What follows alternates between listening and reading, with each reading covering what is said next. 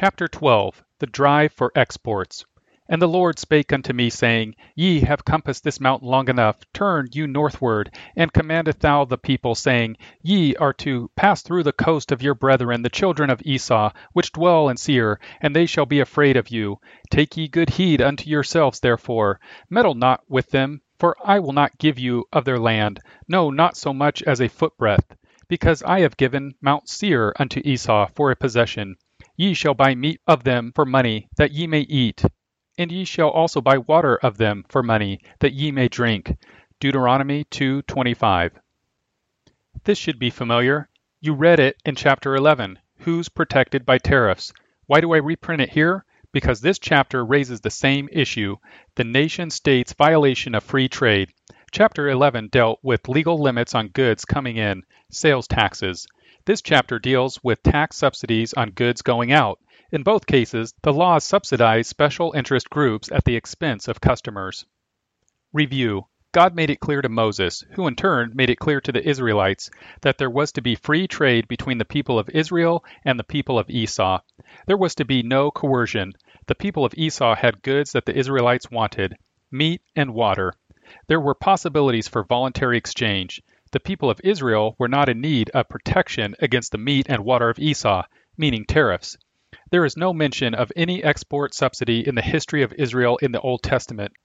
There is none in the New Testament either. The Roman Empire was a huge free trade zone. Its wealth rested on this fact. The Mediterranean had been cleared of pirates in 66 BC by Pompey. This increased trade. Roads led to Rome. This also increased trade. 1. Owners. Review.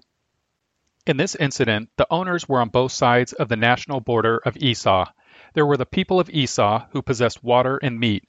There were the people of Israel who possessed money.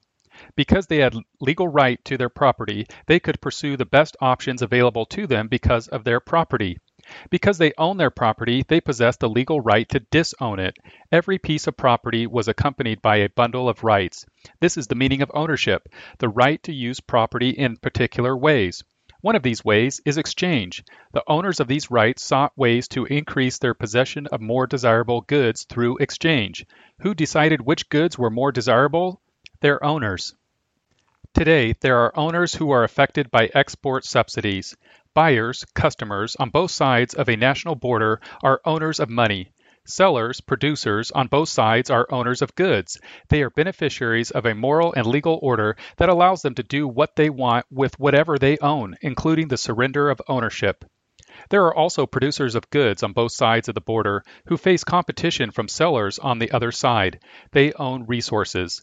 They seek to maximize their income from these resources. They have an incentive to get a government subsidy. 2. Window. Review. The window was the legal system governing each of these nations. In the area of exchange, each civil order allowed the exchange of goods across the national border. Neither system of laws authorized tax subsidies for exchange. This is what free trade means.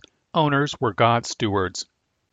Free trade usually has a more narrow focus than free market, but they are the same. The free market is a product of a legal system that allows free trade across the street, across the county line, across the state line, and across the national line.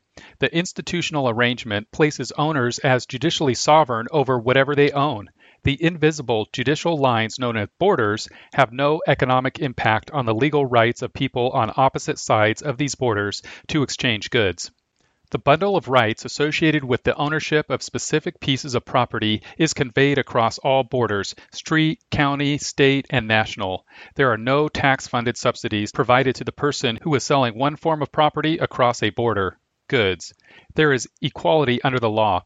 This conforms to the most fundamental civil law of Moses, equality before the law. One law shall be to him that is homeborn, and unto the stranger that sojourneth among you. Exodus 12:49. On both sides of the border, free men possessed the legal right to make bids to sell goods, producers, as well as the legal right to buy goods, customers. This legal order enables them to exercise the rights of ownership. Because they possess the right to trade, they can specialize in whatever activities they do best in the marketplace, best being determined by paying customers. Owners represent God as stewards. 3. Stone. The politicians want votes. They seek votes from special interest groups that are politically organized to persuade politicians to provide government subsidies. This reduces their cost of operation. Producers in export-based industries face competition from producers that sell to residents. Firms in both sectors bid up the cost of the production goods they require. This reduces profit margins. The exporters want to gain an advantage over producers who cater to domestic residents, so they take advantage of the still popular economics of 17th century mercantilism. They call for government subsidies, either direct or indirect. A direct subsidy would be a below market rate on a business loan provided by the government. An indirect subsidy would be a government guarantee of full reimbursement if foreigners refuse to buy the exported products. The loan now has virtually no risk. The government has put its credit rating on the line on behalf of the exporting firm. This is co-signing, Chapter 6. The exporter can take this written guarantee to its banks and ask for a lower interest rate. This subsidizes a shift of capital away from the market for domestic goods into the market for exported goods. 4. Costs. Who puts up money for a direct loan to an exporting firm? The government. Who pays the government? Taxpayers. Who pays the money-losing exporter if an exported good does not make a profit? The government. Who pays the government? Taxpayers. But there is more to it than the money involved. There are also the losses imposed on domestic customers. When a foreigner buys a subsidized good, that good leaves the nation. Residents now have fewer goods to choose from. Also, their domestic competitors lose. They did not get the export subsidy. Therefore, they did not get orders from foreign importers. So they cannot reward their employees with higher salaries or bonuses. Also, their investors will not receive dividends. Furthermore, none of the producers who would have sold goods to these non-subsidized producers will benefit. This is the broken window effect. Nobody notices what did not happen. They notice only the things that did happen.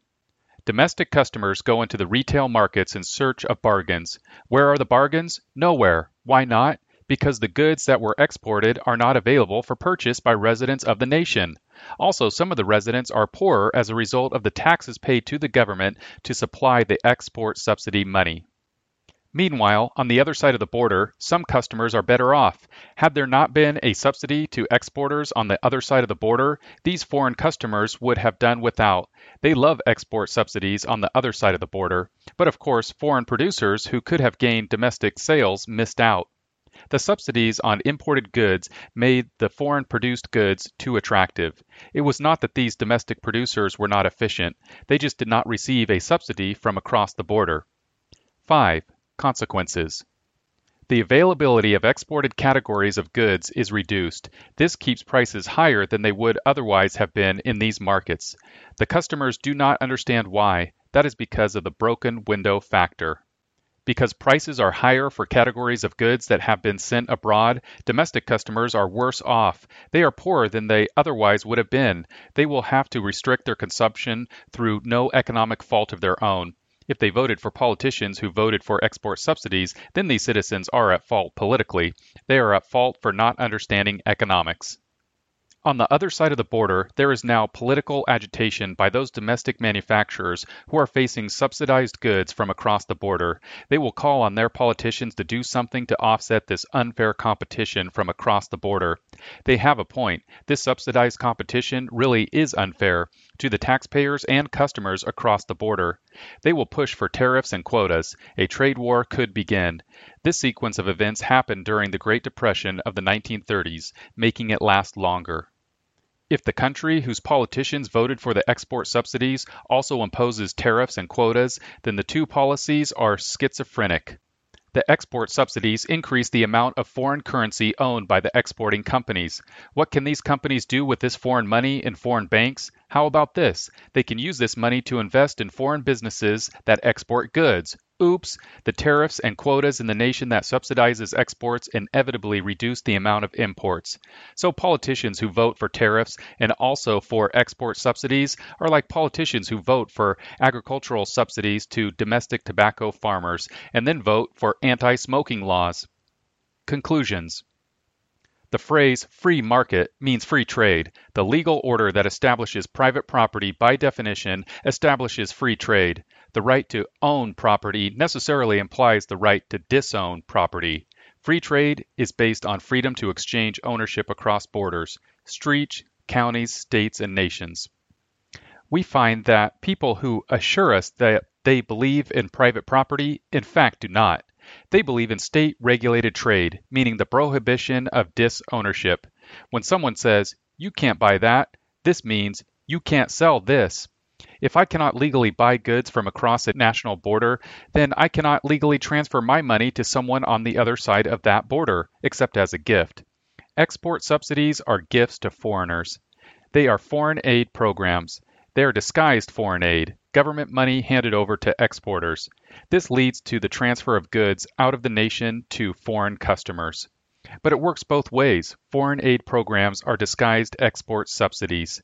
The government gives taxpayers money to foreign governments.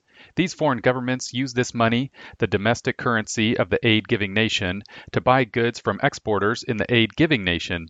This supports exports. It necessarily reduces the quantity of goods in the aid-giving nation. The taxpayers lose, and domestic customers lose. It makes no difference what politicians call it, foreign aid or export subsidies.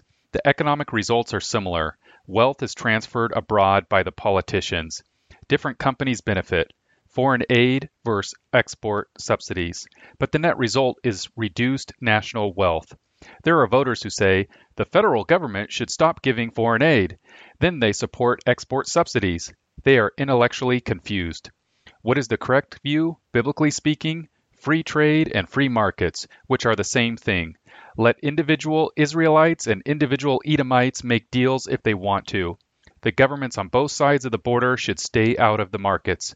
No sales tax on imports and no subsidies for exports.